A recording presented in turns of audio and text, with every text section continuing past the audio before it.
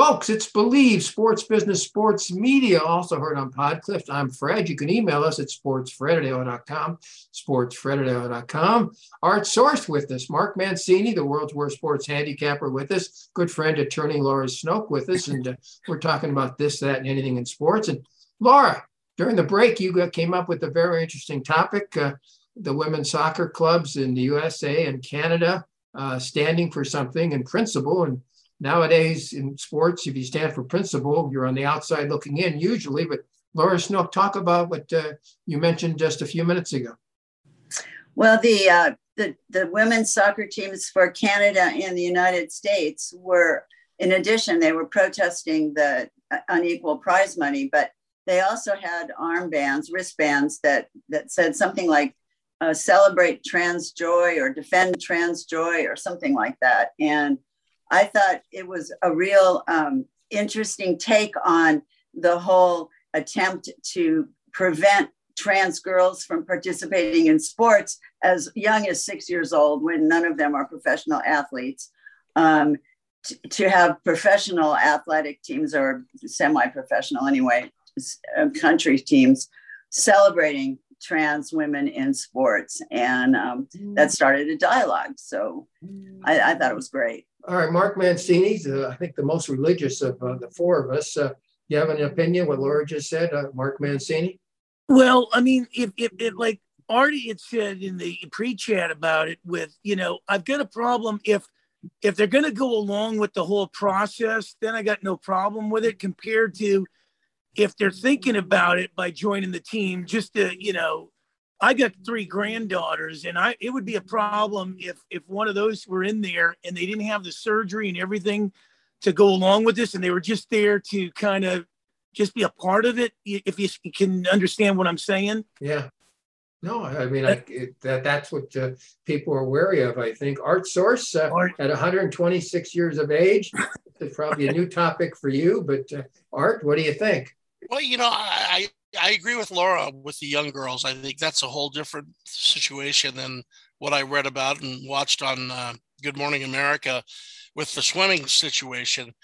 But, I think it's a real advantage for the man who becomes a woman. And I don't think it's fair for these athletes that are 17, 18, 19 years old that are competing at a high level to have to compete against a woman that was a man. I think, if there's enough of them, they can have their own division. They can swim against each other or compete against each other. But I just don't think it's fair for the young women that are really working hard to try to be champions. And that's my opinion on that. Attorney Laura Snoke, would you like to respond? If you look at scientific studies, there is fluidity in gender physiologically. I mean, some people, not too many, do have ambiguity in their what we consider to be their gender criteria. So they're like a mezza, as much as saying grandfather would say, there's a little bit of male and a little bit of female in their DNA. And there's a lot of chromosomal abnormalities, we would say, perhaps, or maybe more normal. Who knows? I vehemently disagree in terms of discriminating, because you can't. I mean, they used to have that same argument with, racial issues. Well, they can have their own league, which they did have their own leagues, right? But I mean, that's not the answer. But is it fair to a young lady that's competing at a high level? But there's differences in people that are supposedly gender equivalent. I mean, we were just talking about this the other day. I mean, you look at a football team, for example, like the Kansas City Chiefs, the best team right now.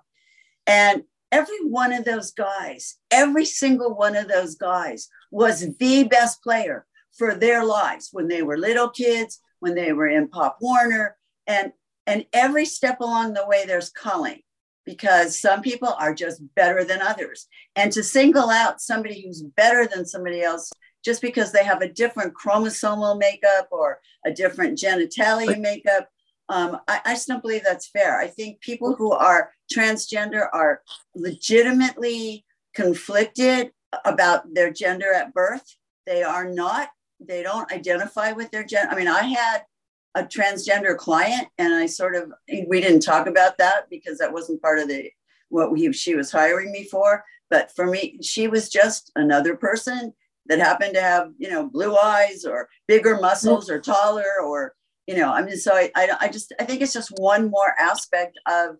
Laura, how did you refer to her when you talked to her? I mean, I referred to her as she.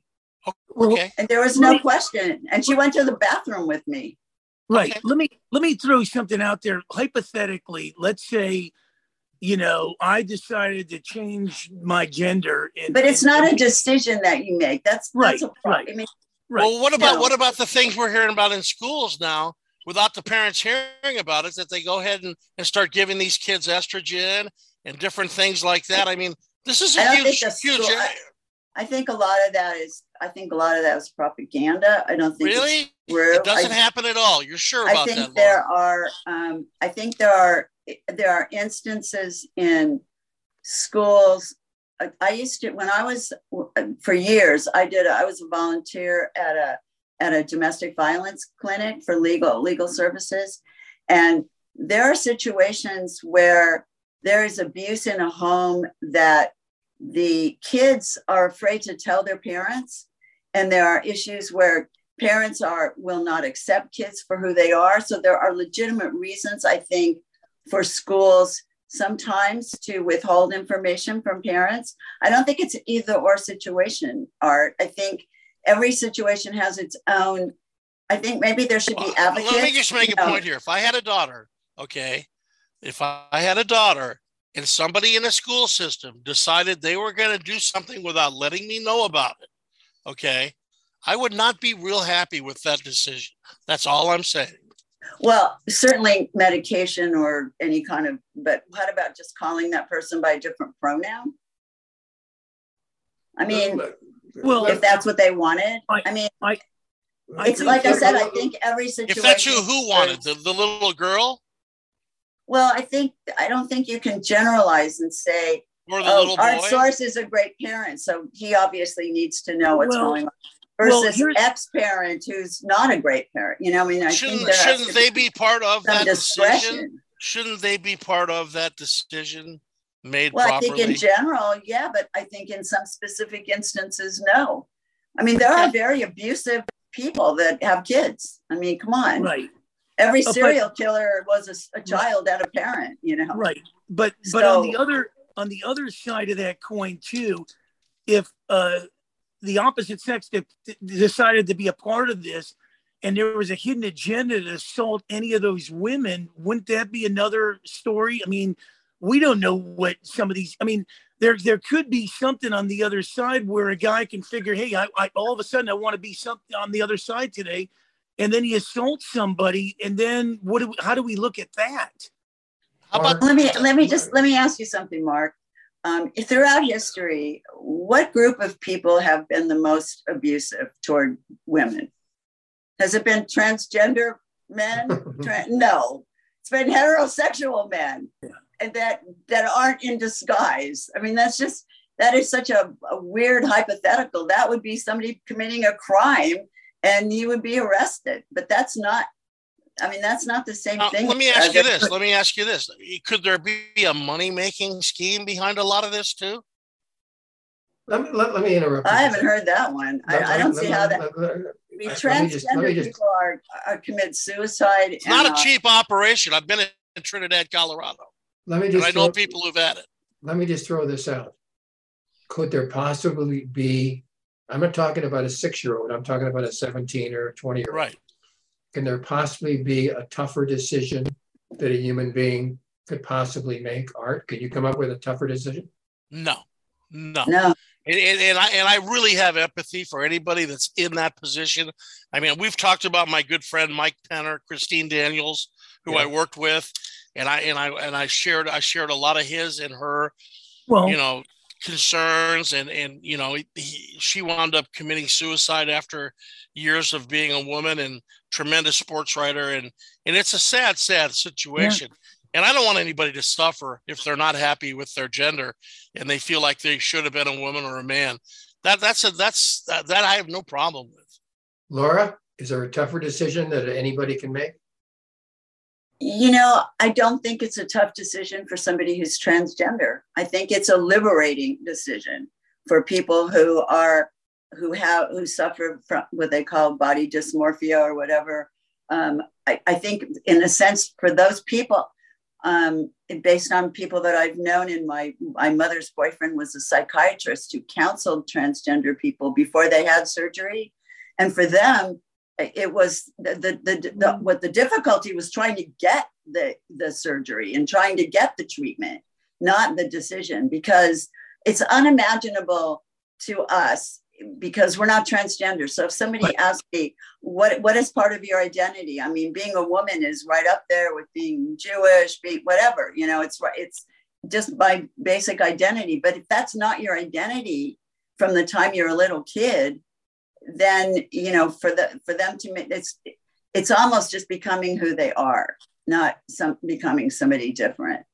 The thing is, Laura, like Artie mentioned and Mark mentioned, they believe, or people believe, that sometimes a guy will try to turn into a woman so he can win some money athletically. I think that's what they're talking about. And I think those people should be prosecuted. I mean, if that's what they're doing, but I can't imagine that there's a whole lot of people doing that. Okay, let's switch to something a little bit. I mean, you're guys, a little bit lighter than transgender athletes. Favorite commercial last Sunday at the Super Bowl. I've already said that mine was the Bradley Cooper one with his mom's. When Bradley says, I've been nominated 11 times. She says, but you've never won. I thought that was as cute as it comes.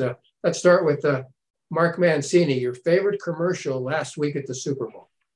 Well, God, it's a toss-up between the flag football and Ben Affleck working at the donut shop when J-Lo came through. That's definitely mine. Bring home a glazed, would you, honey? Yeah. Boy, somewhere in this country, Alex Rodriguez is kicking himself, realizing that he should have kept J-Lo. He might have had a matching tattoo. But you know what, Mark? I don't think it was A-Rod's decision. Good call, Laura. But by the way, you mentioned Ben and Jen 2 weeks ago at the Grammys. Oh, it looked like Ben was dying. Didn't it look like he wanted to be anywhere but there. Anywhere but there. That was like, I'm sure she screamed at him when she got home. She did. Because it was like, he was, let me die here. I didn't quite understand that. Well, but she kind of screamed at him in whispers during the Grammys, right? All right, before we go, the announcers on Fox, Art Source is a former player for the Rams and player for USC and run Galaxy Sports. Your comments about the Fox work as far as announcers are concerned? I thought they did a very good job. I think it's going to be real entertaining if they keep this team together and add Tom Brady as a third voice into the Fox Sports, press box. But I really thought they did a good job. I think Greg Olson is a star up on the incoming. He did an excellent job. And I was quite pleased with everything. I thought it was a little funny that Terry Bradshaw said, waddle over here and talk to me about the championship. I mean, that was a little bizarre. He said that to Andy Reid, but other than that, I was all good with it. Laura Snoke, you probably were feeding people at your party, but if you had a chance to listen to a lot of the game, what did you think of the telecast? I thought it was pretty good. Well, you've been to my Super Bowl party, so I watched the game. People feed themselves. So that's why I didn't see any of the commercials, because during the commercials, I actually talked to my guests. So it's the only time I talked to them during the game. Mark, finally, your comments about the Fox telecast. Well, it's too bad, Buck and Aikman aren't there, and too bad Romo's not there. I like them, but we got what we got. I mean, I'm not a big Olsen guy. I don't know. Maybe he's got to grow on me a little. But I wonder if the guy that called you up that was worried about losing the bet was at Laura's Super Bowl party. No, he wasn't. No, he wasn't there because no, he definitely wasn't there. He was home with his wife, and that was the problem. He had to go in another room to make the phone call, and I don't know. Hey, this Believe Sports Business Sports Media. You can email us. I'd like to thank Laura. Like to thank Art. Like to thank Mark. Thanks you, Mario, very much for putting the show together. And we will see you around the corner. Believe Sports Business Sports Media, also heard on Pod Clips. Bye, everybody.